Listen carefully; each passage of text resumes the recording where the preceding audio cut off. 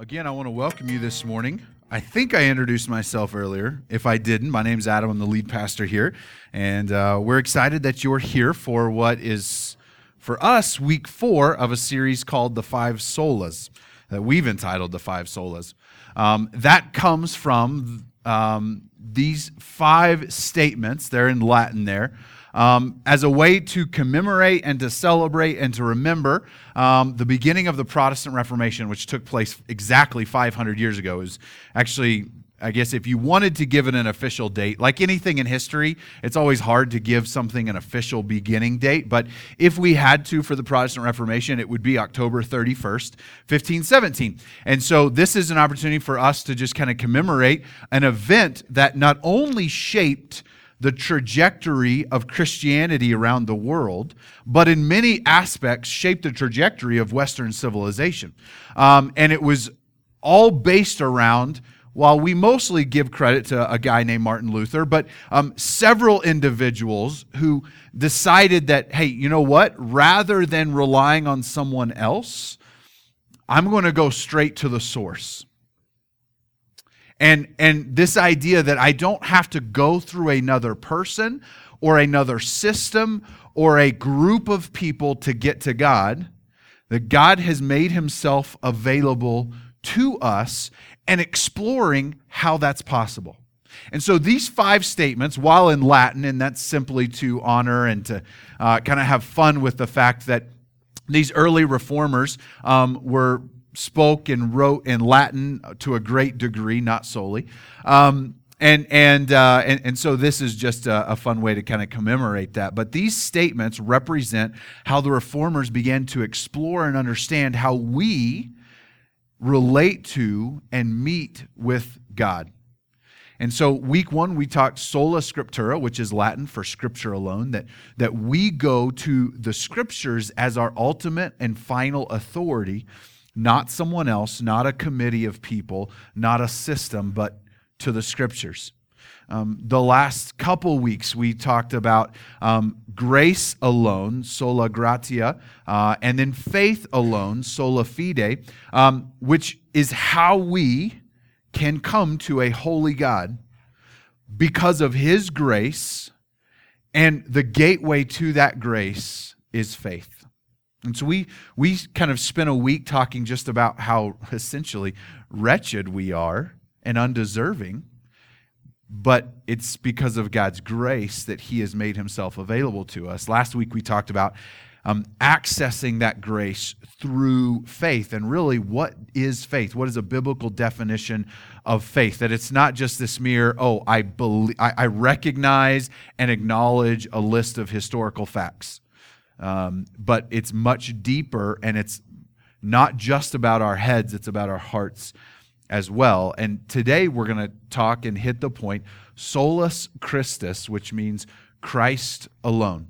Now, earlier we read from Acts chapter 4, when Peter is standing before some religious leaders who are upset because he had just performed a miracle on this individual, and they're wondering how it happened and why. And we read Peter's response that it was through the power of Jesus that this man was healed. But then Peter kind of shifts focus and says, but it's also through the power of Jesus by which we're saved. And he switches it from this crippled guy who had been healed to let's turn the focus on what really matters, and makes that statement that there's no other name by which we are saved. Jesus said it this way in John 14, verse 6. And it said, and Jesus said to them, for I am the way, the truth, and the life. No one comes to the Father but through me. That it's only through Christ that we gain access to God. Now, here's what I want us to do this morning. We're going to take a look at 3 scriptures primarily in the book of Hebrews. And the book of Hebrews in your New Testament is written primarily to a kind of Jewish Christian audience. in the first century, to a group of people who believed and read and understood and embraced the Old Testament, which is roughly 2/3 of your Bible, that which was written before Jesus. And we're in great expectation and hope that God was going to fulfill his promises that he had made in the Old Testament, and that God was going to fix the problem that we brought in through sin, and that ultimately God was going to bring restoration. And so they were hoping for that and waiting for that as Jesus came as the Jewish fulfillment of that promise that God made in the Jewish scriptures, and opened the door so that it was not limited to just the Jews, but to all people through faith. So the author of Hebrews is essentially writing a book about how Jesus is the fulfillment of all those old promises. And he walks through helping a person who had been working really hard at trying to get to God, and waiting and waiting and waiting for God to fulfill his promises, helping them to see how Jesus is in fact the answer. And so what we're going to do is we're going to look at some of the unique ways in which the author of Hebrews is going to paint this picture of who Jesus is and what he has done for us, and really, without directly saying it, kind of painting this picture of why Christ had to come. Because some of us may have wondered before, okay, so we sinned, God loves us, he wants to forgive us. Can't he just forgive us? Like, did Christ actually have to come? Did Christ actually have to die? And the author of Hebrews is going to paint this picture of why it was so important that Jesus was who he became in coming and becoming man, and what he has done. So there's going to be three main scriptures. If you have your Bible app open to the Element Church live events, then those three are already laid out for you, or you can follow along with me as I read them. And the first one we're going to look at is in Hebrews chapter 2, starting in verse 14. And it says this: "Since therefore the children share in flesh and blood, he himself likewise partook of the same things, that through death he might destroy the one who has the power of death, that is the devil, and deliver all those who through fear of death were subject to lifelong slavery. For surely it is not the angels that he helps, but he helps the offspring of Abraham." We're going to explain a few of those phrases here in a minute. Verse 17, "Therefore he had to be made like his brothers in every respect, so that he might become a merciful and faithful high priest in the service of God, to make propitiation for the sins of the people. For because he himself has suffered when tempted, he is able to help those who are being tempted." So let's break this down into some smaller pieces, all right? So at the beginning of that section, the author of Hebrews begins talking since the children, and this is just a euphemism for those who believe, right? If you go backwards in chapter 2, you get that picture. We're just catching him mid-conversation. So when he says that, it's just kind of a euphemism for those who believe. "Since therefore the children share in flesh and blood, he himself likewise partook of the same things, that through death he might destroy the one who has the power of death, that is the devil, and deliver all those who through fear of death were subject to lifelong slavery." Now, in the Bible, one of the things that it talks about frequently, we've mentioned this even multiple times in our series of the 5 solas together, that slavery is often proportioned to slavery. That you and I, apart from divine intervention, are in slavery because of and to sin. The Bible has a lot of ways to talk about our personal condition before God intervenes on our behalf, that we are dead in our trespasses, if you remember us reading that from Ephesians chapter 2, that we are by nature children of wrath from Ephesians chapter 2, we read that we are enslaved to sin, and here the author of Hebrews adds in death.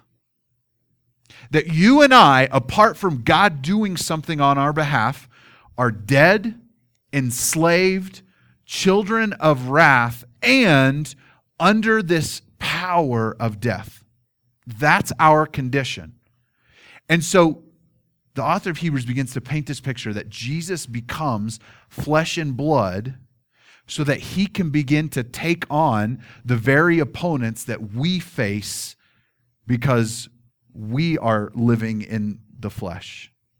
Jesus becomes like us so that he can begin to tackle and to conquer what it is that we are unable to overcome. The author is going to continue to go on. He said, verse 16, "For surely it is not angels that he helps, but he helps the offspring of Abraham." That is a very Jewish way. You got to remember, the author of Hebrews is writing primarily to a Jewish Christian audience. This idea of being a child of Abraham is a very Jewish way of understanding your place in life and in this world. And in many aspects, it's really talking about being a people of God, the people of God. And he says, surely Jesus wasn't coming to earth to serve the angels. And it's still this idea of flesh and blood. He was coming here to do something for those who are here.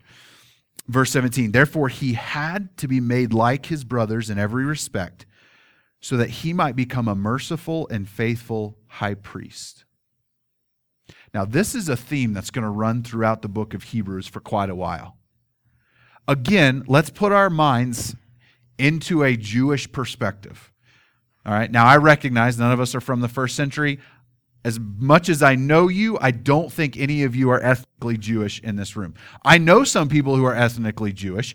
I don't think any of you are. Otherwise, I'm sure I would know because you would have told me. So we have to place ourselves in that mindset. So in the first century, the role of a high priest was to work in service to God on behalf of the people. His job was to offer sacrifices and offerings in order to bring about forgiveness for the people of God.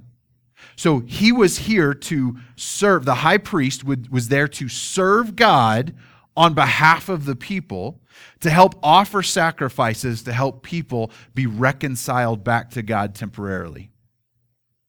Of course, those sacrifices were only good for sins they had already committed. And that was the problem. Because you can go to the temple and you can offer a sacrifice, or the priest will do it on your behalf. You can give offerings of all different sorts and kinds. The Old Testament is full of descriptions of different ways to do that. But in the end, while that may bring some temporary forgiveness, the moment you leave and sin again, you're in trouble. Because those sacrifices were only good for your sins that you had already committed. Now, the author of Hebrews wants to introduce this idea to us that Jesus has become like us so that he could become a faithful high priest on our behalf. Therefore, he had to be made like his brothers in every respect, so that he might become a merciful and faithful high priest in the service of God, to make propitiation. That's a big word that means to remove the wrath of, for the sins of the people, to remove God's wrath over sin that all of us face. For because he himself has suffered when tempted, he is able to help those who are being tempted. That idea is going to lead us into our next scripture of Hebrews, and we're going to go to Hebrews chapter 4. Starting in verse 14, the author is going to keep up this idea of Jesus being a high priest. "Since then we have a great high priest who has passed through the heavens, Jesus the Son of God. Let us hold fast our confession. For we do not have a high priest who is unable to sympathize with our weaknesses, but one who in every respect has been tempted as we are, yet without sin. Let us then with confidence draw near to the throne of grace, that we may receive mercy and find grace to help in the time of need." So he paints this picture of us, of how Jesus serves as a high priest. And one aspect of that, by Jesus becoming flesh and blood, he understands our weaknesses. He understands what it is that we suffer and are challenged by. And this is good news for us. Because now we have a heavenly high priest, one who acts on our behalf for God, one who offers a sacrifice for us. But our high priest is able to understand our weaknesses. And here's the conclusion that the author of Hebrews makes here. That should give us boldness and confidence to approach what he says is the throne of grace. That means that you and I should have confidence and boldness when we come before God. Not arrogance, not pride, but confidence. And there's a big difference. We don't come to God with arrogance and pride thinking we're good enough, that we've done enough, that we're hardworking enough. We come with confidence knowing we're not, but He understands it. I'm sure all of us have been at that place in our lives where we were scared to come to God. And we may not admit it, but it's kind of just wired in who we are, right? If you have kids, you understand how this works. Or, and this is strange, if you have a really smart dog, perhaps you understand how this works. Because we now have a dog, which is a big victory in my house, but that's a different sermon for a different day, who does the same thing. When your kids do something wrong, right, they hide. Maybe you got a dog who does the same thing, right? He got in something he knows he's not supposed to, and as soon as you walk upstairs or whatever, tucks his tail, bows his head, he's trying to sneak out, right? But your kids instinctively know, without having to be taught, when I'm guilty, I should hide. When I've done something wrong, I should hide. We do that with God. When we feel guilty, our natural tendency is to hide. And we hide we avoid relationships that maybe the other person is connected and engaged with God, and it's almost like you're scared that they'll see it in you. So you avoid relationships of other people who are spiritual. You'll avoid environments that you might feel convicted or exposed. And probably more than anything, you'll avoid prayer. Because it's easier to hide than to face up to it. But what the author of Hebrews wants us to know is we don't approach God with arrogance or pride, and we don't approach with shame, we approach with confidence. Because we have one who works on our behalf, yet knows, yet understands. That, as he says in verse 15, is able to sympathize with our weaknesses. And what the author of Hebrews is doing, he's starting to paint this picture for us. Why did Jesus have to come? Couldn't God have just said, forget it. All right, I'll forgive him. Done. Aside from the philosophical point that if God were to do that, he would not be a just God. To say that there can be treason committed and I'll ignore it means that maybe he's a very forgiving God, but he wouldn't be a just God. So aside from the philosophical point of the justice of God had to be satisfied, the author of Hebrews wants us to understand that there's a different relational aspect to why Jesus had to come. Let's jump on to Hebrews chapter 7. I want to look at verse 23. We'll start at verse 3. So now he's going to jump back to this idea of priesthood. He's going to talk about former priests. The former priests were many in number because they were prevented by death from continuing in office. But he, the great high priest, Jesus, but he holds his priesthood permanently because he continues forever. Consequently, he is able to save the uttermost those who draw near to God through him, since he always lives to make intercession for them. For it was indeed fitting that we should have such a high priest, holy, innocent, unstained, separated from sinners, and exalted above the heavens. He has no need, like those high priests, to offer sacrifices daily, first for his own sins and then for those of the people, since he did this once for all when he offered up himself. For the law appoints men in their weakness as high priests, but the word of the oath, which came later than the law, appoints a son who has been made perfect forever.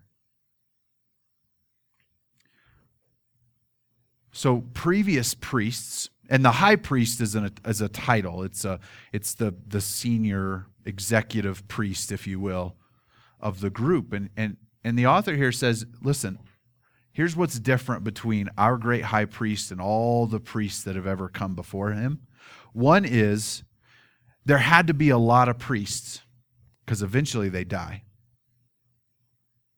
Eventually their ability to serve God and work on behalf of his people, eventually that ability runs out. They're a temporary solution. And the other difference is what they have to do is they actually have to offer two sacrifices. One, they have to offer a sacrifice for themselves, for their own sin. Then they can offer a sacrifice on behalf of someone else. But our high priest is different. Our high priest is different because his ability to intercede on our behalf never ends.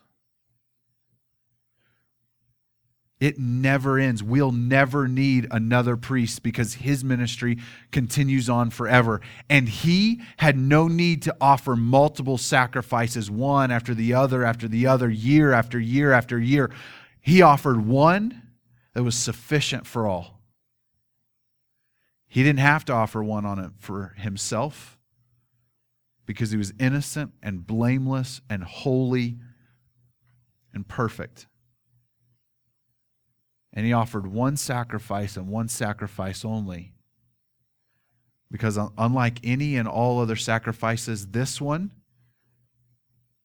was complete.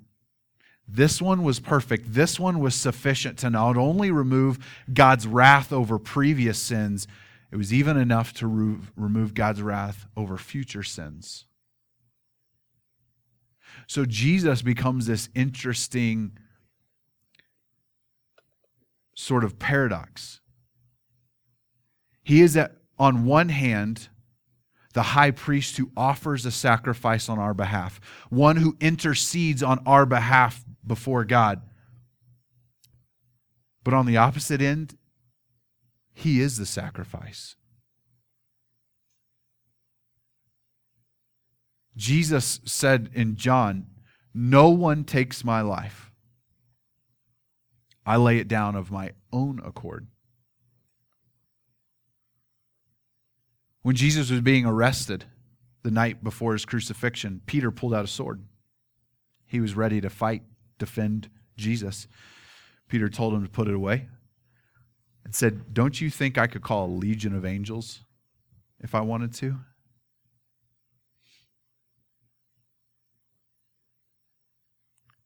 Standing before Pilate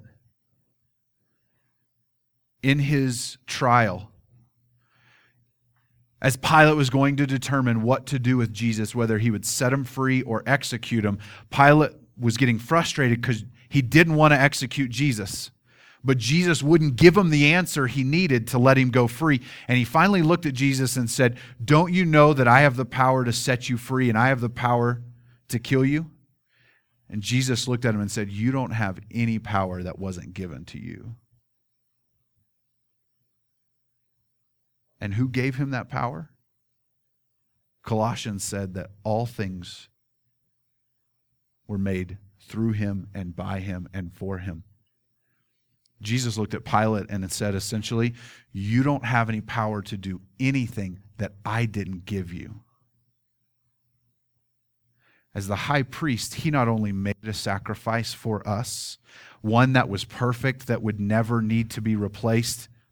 As the high priest, one who exists forever, so we never need another. He and he alone is sufficient to intercede on our behalf. Not only was he the great high priest, he became the great sacrifice, laying down his life for us.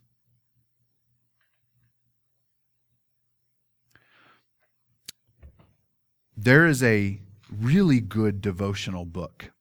It actually goes by two different titles. One of them is titled 50 Reasons Why Jesus Came to Die by John Piper. If you want this book, you can have it for free in a digital download. In the Bible app, there's a link. I put the link in the Bible app. All you got to do is click it. You don't even have to give them your email or your phone number or anything. You can download this for free. If you want it in paperback, then you actually do have to pay for it. And for whatever reason, it goes by a different name in paperback form, but it's the exact same book. And this one, The Passion of Jesus Christ, you can get on Amazon. I think it's like $6 or $7. But here's what's great is there's 50 chapters, but most of the chapters are like 2 pages or a page. Essentially, it's like a 50-day devotional on why Jesus had to come and die.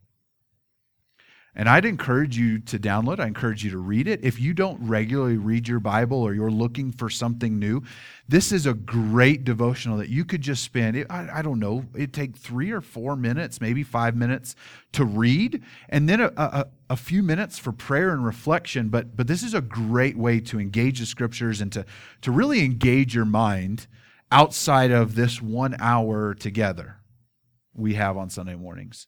So if you want that resource is for free, and you can download it through the Bible app. Or if you don't have the Bible app, you can always Google the title, either The Passion of Jesus Christ or 50 Reasons Why Jesus Came to Die. I just want to read to you the chapter headings from this book as we think about Christ alone. Solus Christus, that there is no other name by which we may be saved, because there has never been a sacrifice so perfect, and never a high priest, never this one to intercede on our behalf in a way that would never end. This is what the Bible would say about it, but these are the chapter headings of this book, and then each chapter sort of gives a Bible verse and then some discussion. 50 reasons why Jesus came to die. To absorb the wrath of God. That's the propitiation word that we were talking about earlier. To please His heavenly Father. To learn obedience and be perfected. To achieve His own resurrection from the dead. To show the wealth of God's love and grace for sinners. To show His own love for us. To cancel the legal demands of the law against us. To become a ransom for many, for the forgiveness of our sins, to provide the basis for our justification. That's a word that means to be made right before God. To complete the obedience that becomes our righteousness. To take away our condemnation. To abolish circumcision and all rituals as the basis of salvation. To bring us to faith and keep us faithful. To make us holy, blameless, and perfect.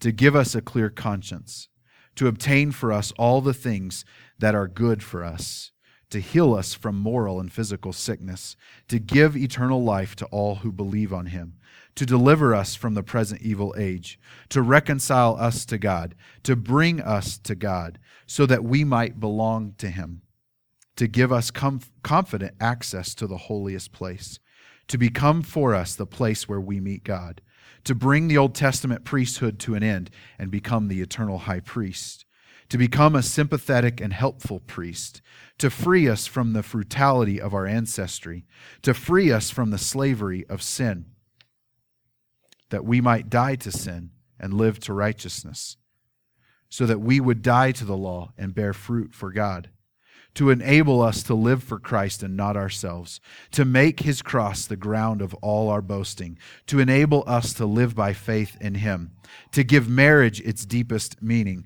to create a people passionate for good works, to call us to follow his example of lowliness and costly love, to create a band of crucified followers, to free us from bondage to the fear of death, so that we would be with him immediately after death, to secure our resurrection from the dead, to disarm the rulers and authorities, to unleash the power of God and the gospel, to destroy the hostility between races, to ransom people from every tribe and language and people and nation, to gather all his sheep from around the world, to rescue us from final judgment, to gain his joy and ours, so that he would be crowned with glory and honor, and finally, to show that the worst evil is meant by God for good.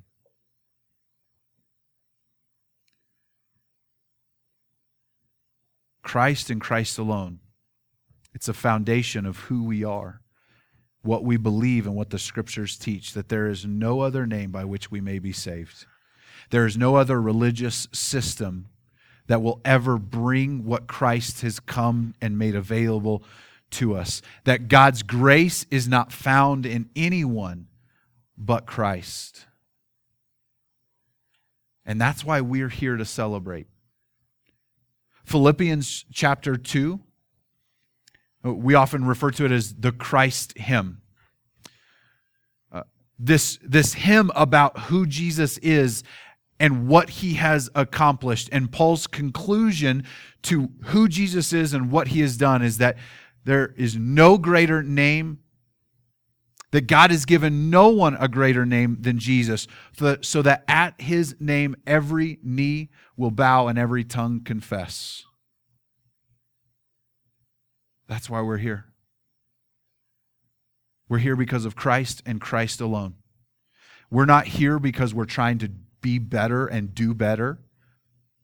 Certainly, that is a result of what Christ works in us. We're not here to impress God, to accomplish something for God. We're here to celebrate the powerful name that makes all of this available to us, because there's only one name that makes it available, and it's not yours and it's not mine.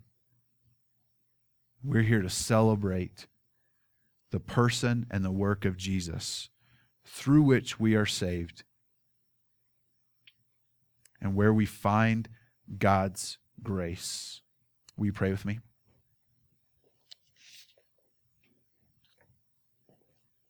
Lord Jesus, thank you for this time, this opportunity to worship, to celebrate who you are and what you've done, to lift your name high.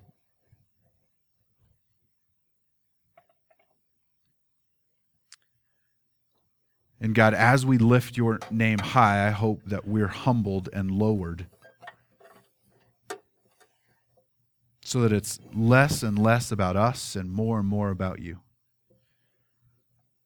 Just as John the Baptist said, I must decrease, he must increase. Jesus, would you make that a reality in our hearts today? Would you come and do that very thing in our hearts today? Would you cause us to rise up to celebrate who you are and what you've done as sufficient? I want you to keep your eyes closed for a moment. We're entering into a time of response, a time to reflect and then act on what God is speaking into your heart in this moment. And there's a number of ways that you can respond. Just a few examples may be you just stay seated where you're at in prayer and meditation, reflecting on all that Christ has done on your behalf that you could not do for yourself. Maybe you sit there and you pray and you ask Jesus, hey, Jesus, help me to decrease. Would you increase in my life? Maybe responding right now in this moment looks for you like you stand and you lift your hands and you celebrate and you lift high the name of Jesus and you worship him Maybe it looks like you go back to the communion table as a way to worship and honor and remember the sacrifice that he has made for us. The one great final sacrifice. On the night before his death, Jesus, having that final supper with his disciples, broke some bread and said, "This now represents my body, which is broken for you." He took a cup and he said, "This now represents my blood, which is poured out for you." And for the last 2,000 years, followers of Christ have been taking the bread and taking the cup as a way to remember his great sacrifice. And the elements of communion are back there on the table available for you. Maybe you need to take the hand of a friend or even someone you don't know that well and say, I need prayer. I need someone to talk to.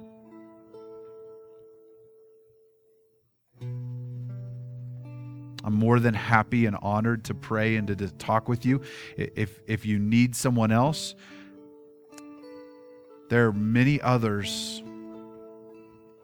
who would love to and have the experience and confidence to pray for you and talk to you in this moment.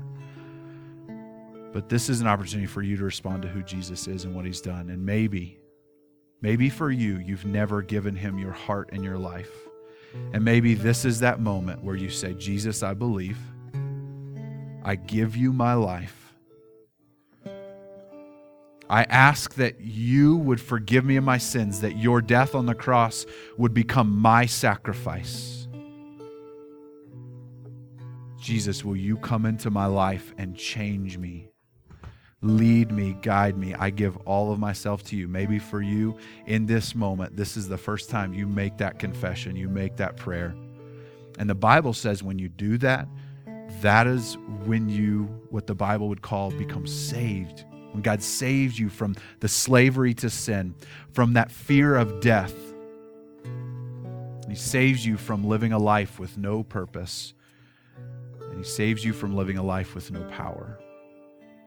And maybe in this moment, this is that moment that you cry out to him. Lord Jesus, would you be honored by what we say, do, think, sing, and pray in this moment as we celebrate you, as we lift you high, as we beg, let us decrease so that you can increase in our lives.